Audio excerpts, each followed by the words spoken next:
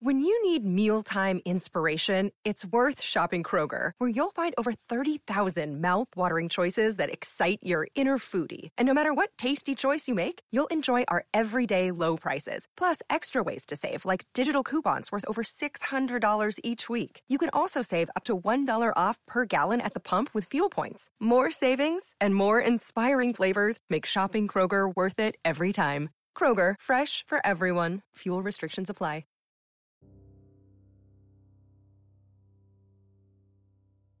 Ever since Terry was a scabby-kneed little girl, she knew she was destined for greatness. It was God's will, after all. Even when the good Lord started her off on such a difficult road, setting her up as a poor little orphan girl growing up on the wrong side of her dusty little Texas town, she still knew she would attain something greater one day. She just needed to stay on the path the Lord set before her. Much later in life, she would go on to tell her followers how it all began.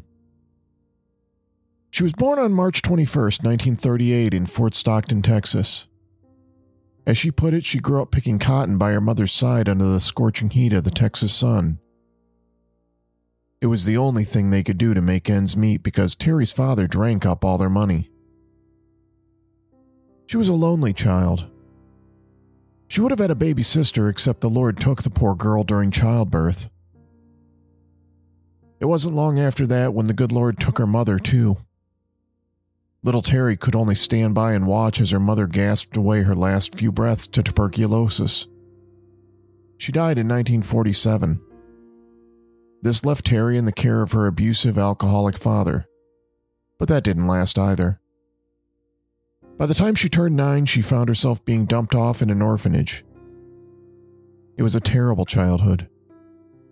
One that left Terry Lee yearning for something to fill those cold, quiet places inside her. When she was 4 years old, she found it. That was when the Lord first gifted Terry with the revelations about her destiny. This glimmer of hope was like a tiny flame inside her. One that would grow and grow to become a raging inferno of spiritual awakening. One of Terry's earliest memories was as she lay under a shade tree listening to the hot, dry wind rustle the leaves, when a vision of 3 men in splendid robes appeared before her. These 3 angelic beings told Terry Lee she could be anything she wanted to be, do anything she wanted to do. All she had to do was set her sights on that goal, and it was hers for the taking. They told her what a special little girl she was and just how unique it was that she, of all people, had the gift that allowed her to see them. They told her she still had a hard road ahead of her. But on the toughest of days, all she needed to do was think about God and think about His plan for her. And Terry would know no matter how difficult life might be, no matter what obstacles were placed before her, it would all turn out right in the end. No one could take that away from her. Not the older boys and girls who picked on her and called her names. Not the well-to-do adults with their fancy clothes and better-than-thou attitudes who whispered about her behind her back. Not even her father, who was so miserable and terrifying to be around when he came home with the smell of whiskey on his breath. For the next few years, those 3 old masters would appear to Terry periodically and share more secrets of the universe with her. Then, when Terry was 9 years old and living in a Lutheran orphanage in Round Rock, she learned even more about her destiny. She had another vision, this time of a German nun who taught her to pray and to meditate, and to explain to her the way the universe really worked. The nun helped Terry along her path.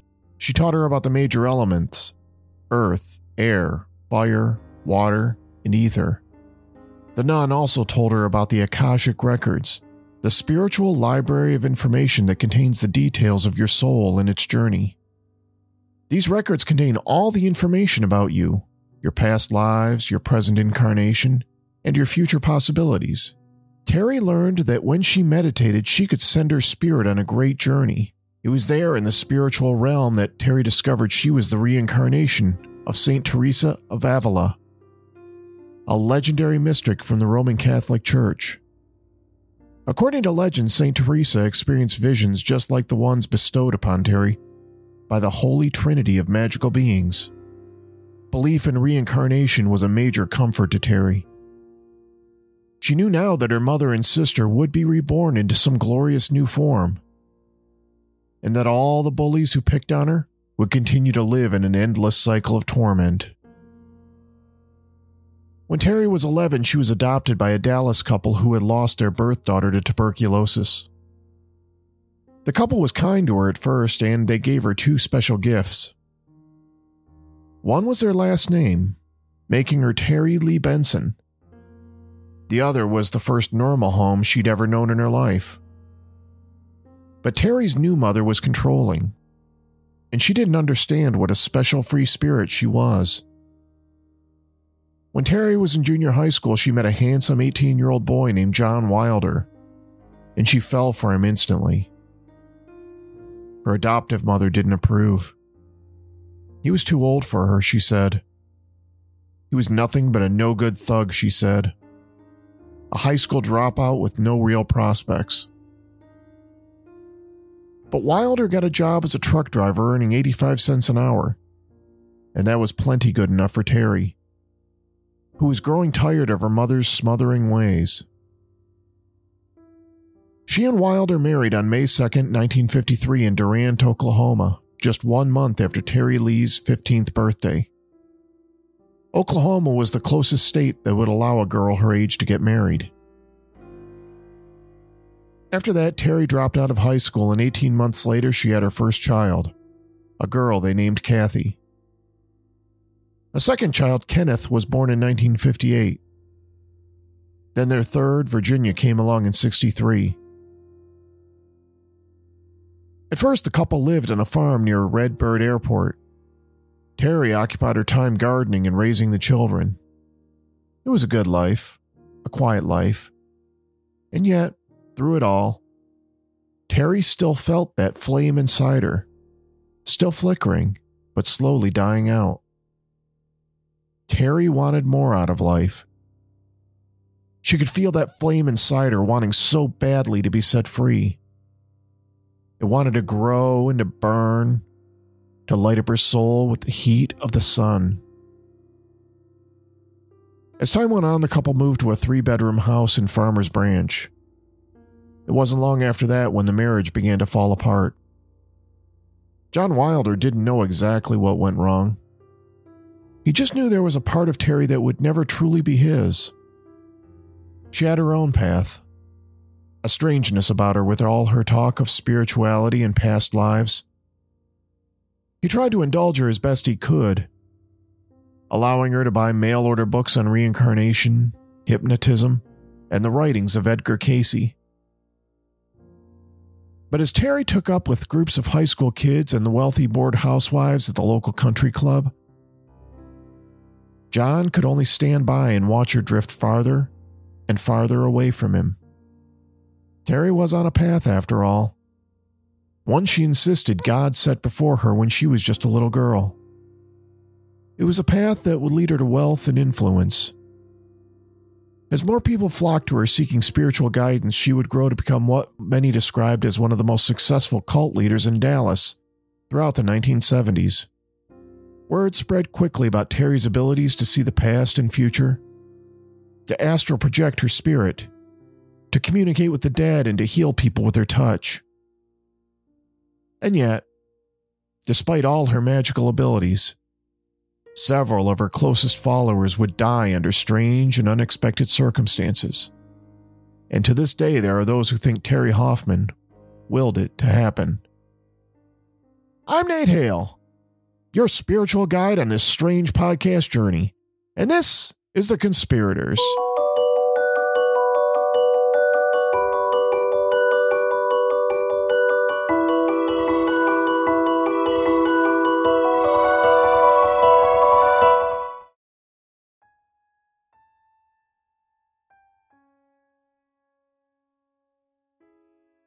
By the time Terry and her first husband, John Wilder, moved to the North Dallas suburb of Farmers Branch, she was already well on her way to building her cult following. During the late 60s, Terry had moved on from just reading books on psychics and hypnotism to leading her own weekly evening meditation classes. From there, she started an even more intensive group called Conscious Development of Body, Mind, and Soul. Terry began selling her written lessons through the mail order. The first correspondence began, "This is your very first lesson.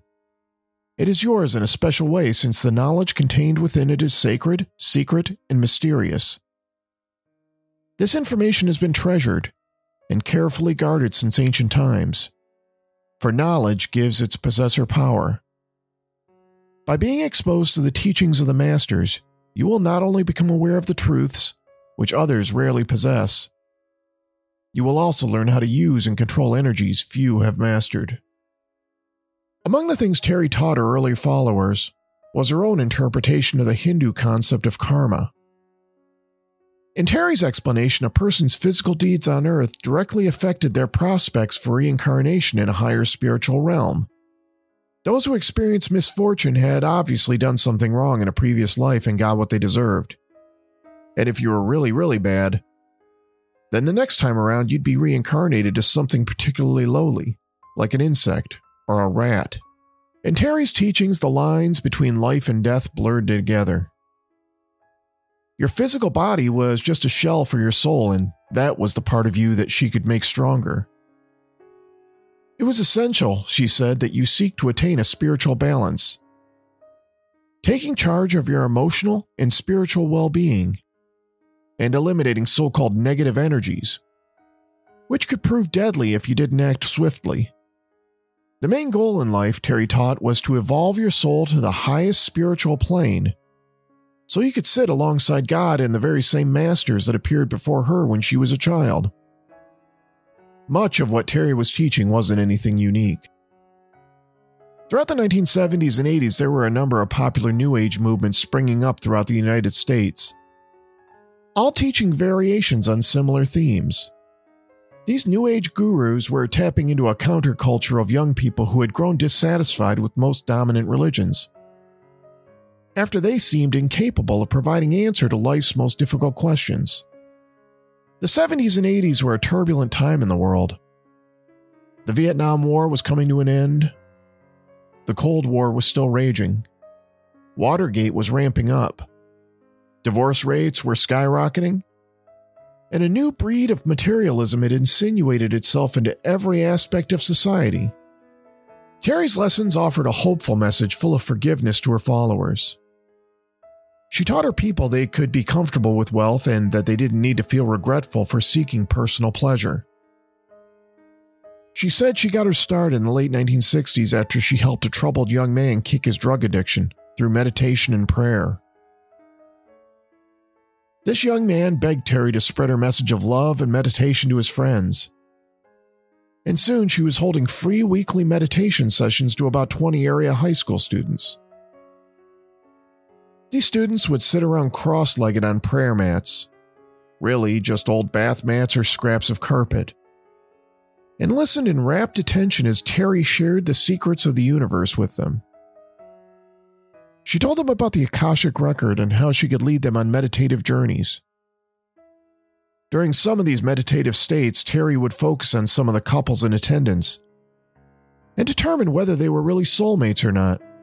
A few young couples who thought they were in love left Terry's prayer sessions heartbroken after learning they weren't really meant for each other. She spoke for hours to them in her twangy Texas accent about everything from money to sex to ghosts. Terry had a friendly Brady Bunch mom quality about her that made her seem relatable to the masses. She also offered individual consultations, for an hourly fee of course, during which she would advise the willing participant on how they should be conducting every aspect of their lives. Terry told her followers how she could astral project her spirit. She said one time she shocked her husband in the middle of the night when he woke to see her soul floating above the bed. On another occasion, her son Kenneth dislocated his thumb while out on a picnic. It was so bad you could see the bone bulging out against the skin. Rather than take the boy to a doctor, instead, Terry healed him herself through meditation and spiritual energies. She told her followers she could protect them from harm just as easily. One evening, she told a student his girlfriend was destined to die in a car accident. But after Terry meditated and used her powers of protection, the accident never happened, and the girl lived. Terry even claimed that after Jimi Hendrix's tragic death, she was able to reach out to Jimmy's spirit, which was trapped on the astral plane, and helped elevate him to the next level. During that meditation session, she swore Jimmy's soul was in the room with them. And she insisted that if everyone listened closely enough, they could hear his guitar. Every once in a while, someone would leave the group. Incidents like the one involving Jimi Hendrix made a few skeptics out of former believers. Terry also had an irritating habit of bragging about her worldly possessions, even though she simultaneously insisted these things were immaterial to her followers. But even as some people left, there were always others ready to join. While all this was going on, Terry's own home life was rapidly deteriorating. She and John were arguing constantly about Terry's spiritual side hustle. John was disturbed by the amount of influence Terry exhibited over the young people that visited her. He also noticed Terry seemed to be getting awfully cozy with one of her followers in particular, a 20-year-old student named Glenn Cooley. On December 28, 1970, Terry finally filed for divorce on the grounds that John was impeding her spiritual growth. Things didn't go quite so smoothly for Terry, though, after that. Wilder and Terry's adoptive mother conspired to have her committed to Parkland Memorial Hospital for psychiatric evaluation. They convinced a judge that Terry posed a substantial risk of causing serious harm to herself or others. But eventually she was released and the divorce was granted on March 23, 1971. But Terry still ended up losing custody of her two younger children. She got remarried just 4 months later to Glenn Cooley. He dropped out of school at Terry's behest and the couple bought a house in North Dallas. Terry was 33 years old at the time. Along with selling mail-order printouts of her spiritual teachings, Terry also began selling crystals and handmade silver jewelry she claimed she was able to charge, with mystical properties for healing and protection.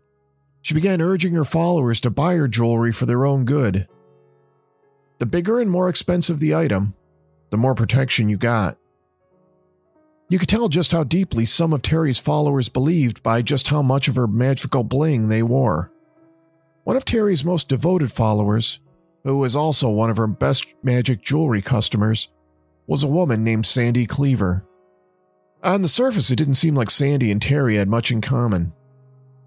Sandy grew up wealthy after inheriting a sizable trust fund from her family in Alabama, while Terry grew up dirt poor in Texas. But the two women still managed to find some common ground. For one thing, they both knew tragedy and loss at an early age. Terry's mother died of tuberculosis while Sandy's was committed to a mental institution when she was 12. Sandy's sister died in a car accident in 1961, while Terry consoled her by sharing how her sister died in childbirth. Sandy met her future husband, Chuck, when they were both students at DePaul University. They married the year they both graduated in 1960. And after that, the couple settled in Dallas, where Chuck got a high-paying job. In 1964, they had a daughter named Susan Devereaux Cleaver in honor of Sandy's deceased sister. Then in 1966, Sandy's father died in a crash while he was piloting his private plane. The loss devastated Sandy, who wished more than anything she could talk to her father one more time in order to tie up loose ends. After that, Sandy began turning to the supernatural in the hope she could get some answers from the great beyond. She began reading books by Edgar Cayce and about transcendental meditation. She dabbled in vegetarianism and homeopathic medicine. She ordered all sorts of pills from a homeopathic doctor in Mexico who claimed his natural cures could fix everything that ailed her. At one point, Sandy was taking as many as 20 different pills a day. Chuck became so concerned that he stole a bunch of the pills and had them tested. It turned out they were all just placebos. The doctor who did the testing warned Chuck that in his opinion, even though the pills were harmless, they were just a symptom of a much deeper problem. He told Chuck his wife was showing signs of delusional behavior and other serious psychological issues. One afternoon, Chuck came home to find Sandy with her suitcases packed about to take their daughter Devereaux on a flight to San Diego. She told him there was a homeopathic doctor there with a special machine he could put the girl in that would tune out the world's bad vibrations. Chuck was furious and told her the only way he was taking Devereaux anywhere was over his dead body. On another night, Chuck awoke to discover his little girl burning up from a fever. Chuck wanted to rush her to a pediatrician, but Sandy threw a fit, insisting she could cure Devereaux's fever through meditation and incense. Chuck and Sandy argued through the night until Chuck finally grew fed up and carried his daughter out of the house at 5 a.m. He drove around North Dallas for 2 hours until the pediatrician opened up. It turned out his daughter had scarlet fever. After that, Chuck began staying home more often for his daughter's protection. This only caused more arguments between him and Sandy. One such fight grew so heated that Sandy picked up a butcher knife and began waving it around. She told Chuck sometimes she thought Devereaux would be a lot better off in heaven. Chuck blamed a lot of his wife's erratic behavior directly on his friendship with Terry Lee. Chuck thought Terry was a fraud. He hated how much time Sandy was spending at Terry's house for their meditation sessions. Chuck begged Sandy not to drag their daughter into Terry's conscious development group, but Sandy insisted the group could help eliminate all the bad vibrations that threatened their daughter's spiritual well-being. Sandy worshipped Terry, and she couldn't understand why Chuck was unable to see just how special she truly was. Terry was the reincarnation of St. Teresa, she said. She could astral project her spirit. She could even cure cancer. Whenever Chuck complained about how all this was affecting Devereaux, Sandy turned it around on him and said all his negative energies were causing their daughter real harm.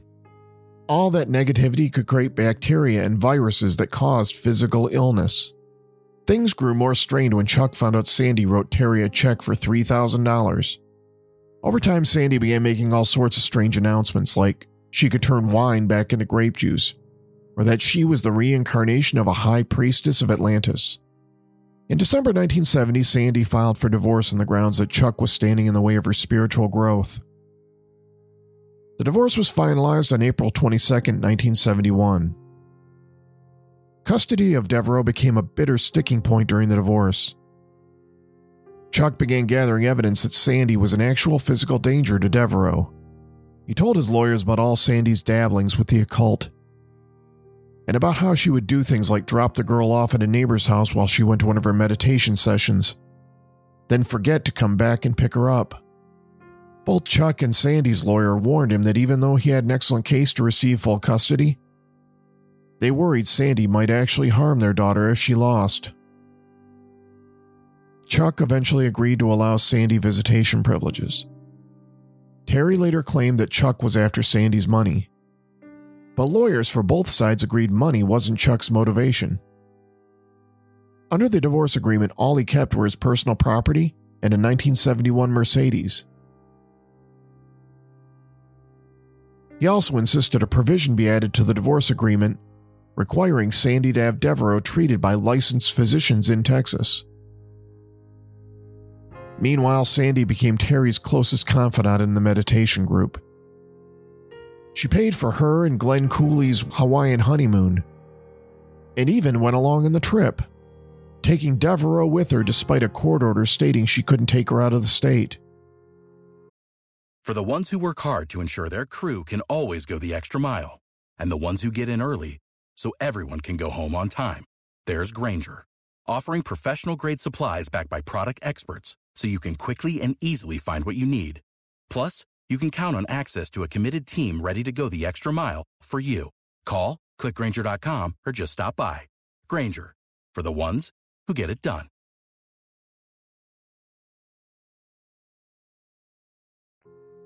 Sandy helped Terry build conscious development into the most popular metaphysical community in Dallas. Sandy kept the group's books, helped make and sell jewelry, and even bought the group a printing press. She would go on to be named the group's secretary-treasurer. People flocked to conscious development for all sorts of reasons. Many joined simply based on Terry's charisma alone. Others were seeking relief from physical pain or emotional trauma, while others simply wanted answers to deep philosophical questions they hadn't found anywhere else. As the group's numbers swelled, Terry selected 25 of her most devoted followers, including Sandy Cleaver, and made them teachers. This simultaneously raised Terry even higher up in the group's eyes. The group began referring to her as the Anamataji, or the Divine Revelator. On one occasion, a group member related a story in which he'd had a close call with a plane that nearly crashed. Terry informed the teacher she was the one who saved her through her mystical protection abilities. Terry met weekly with her inner circle of trusted teachers. She revealed to them that they were chosen for a higher purpose. Together, they would fight the forces of evil. Terry called them the White Brotherhood, and that they had been chosen by the very same masters that appeared to Terry when she was 4. They were selected to battle the evil Black Brotherhood, also known as the Black Lords. These Black Lords existed primarily on the astral plane. In order to defeat them, each of the members of the White Brotherhood would have to drag the spirits of the Black Lords down to the pits of hell, where their souls and lower bodies would be disintegrated. But there were also other, even more deadly perils they faced.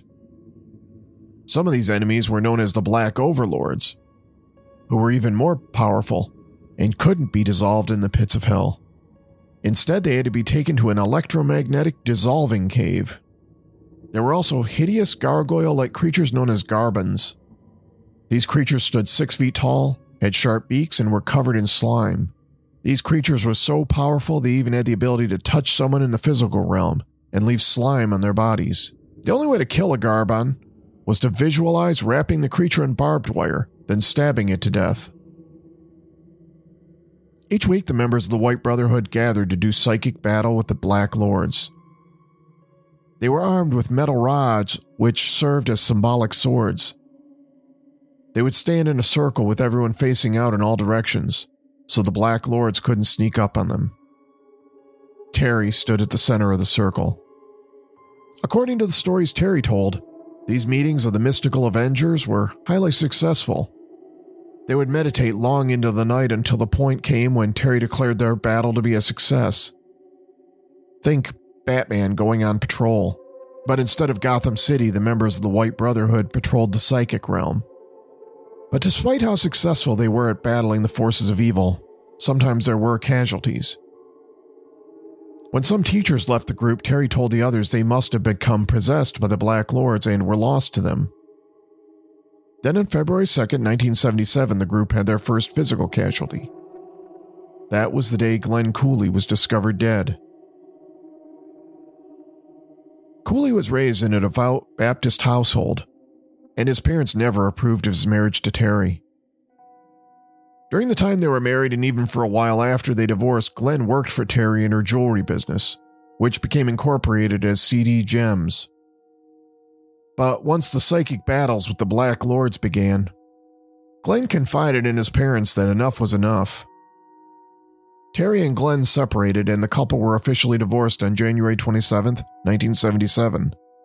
Throughout the entire divorce, things remained so amicable that Glenn continued to work for Terry.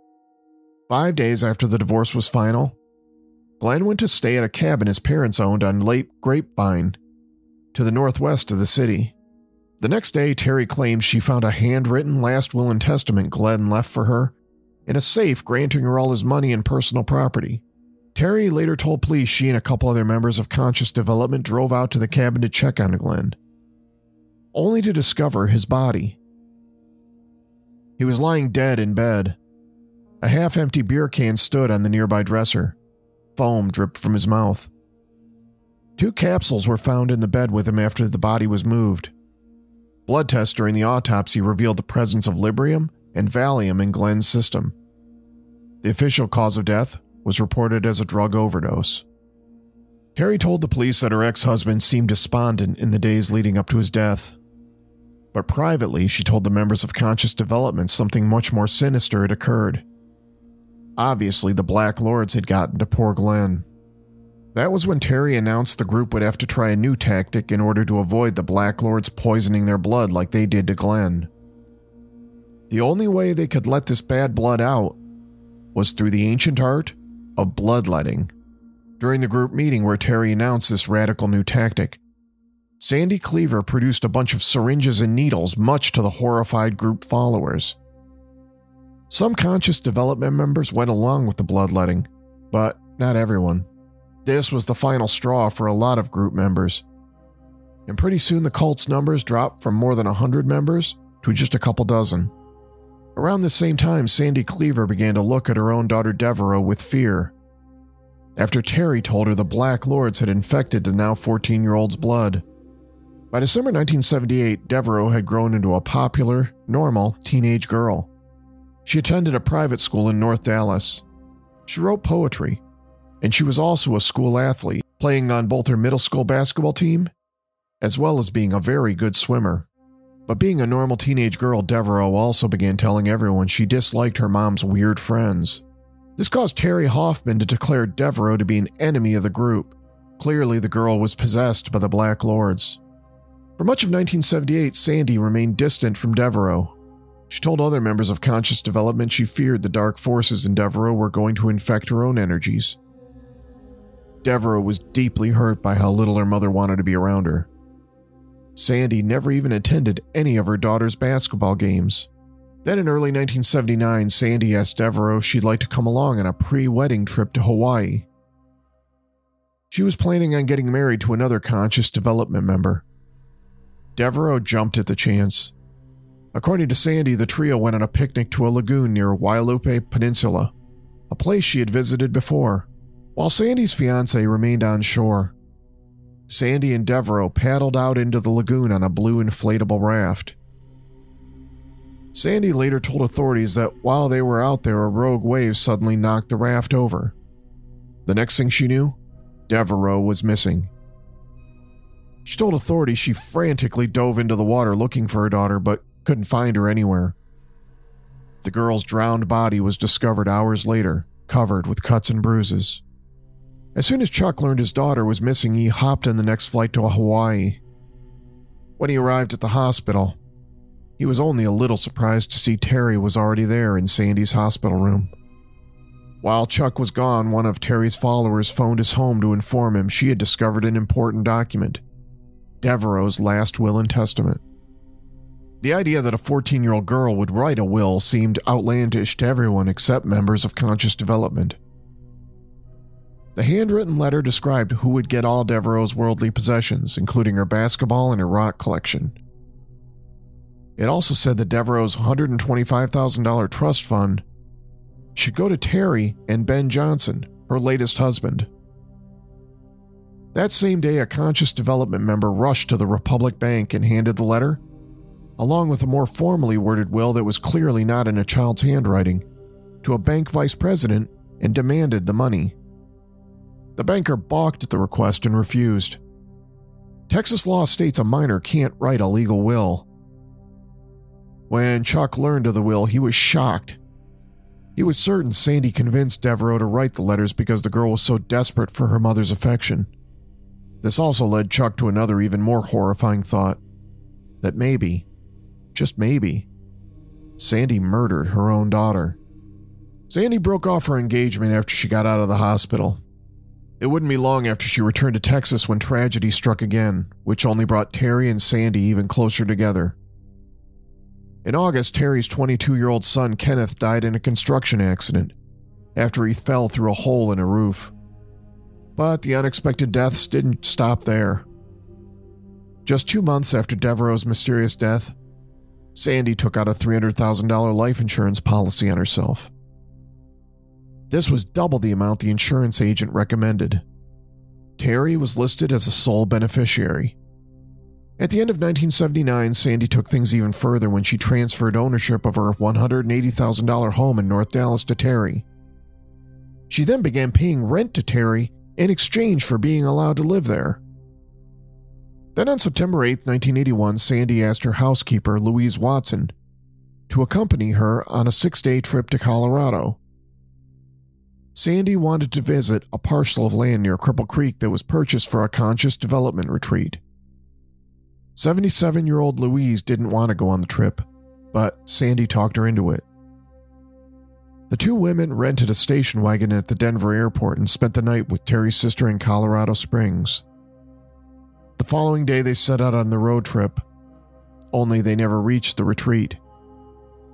Instead, Sandy Cleaver drove straight off a mountain in an area known as the Garden of the Gods. The lack of skid marks indicated to accident investigators that Sandy must have done so on purpose. The car tumbled nearly 500 feet into a ravine. The two women were thrown from the wreckage, and their broken bodies were located the following day. 2 days after the accident, Terry arrived at the hospital to claim the remains. She also had with her signed wills for both Sandy and Louise, both of whom named Terry the executor of their estates. Terry was able to cash the $300,000 life insurance check she got from Sandy's death, but things were a lot more difficult when she attempted to claim the remainder of Sandy's estate. 2 months after Sandy's death, her brother, Croom Beatty IV, filed papers contesting the will. His attorney was a former criminal prosecutor named James Barklow, and he knew how suspicious the circumstances surrounding the deaths of Sandy Cleaver, Louise Watson, Sandy's daughter Devereaux, and Glenn Cooley looked. For someone supposedly granted with magical protection abilities, Terry Hoffman had a suspicious way of leaving dead bodies in her wake.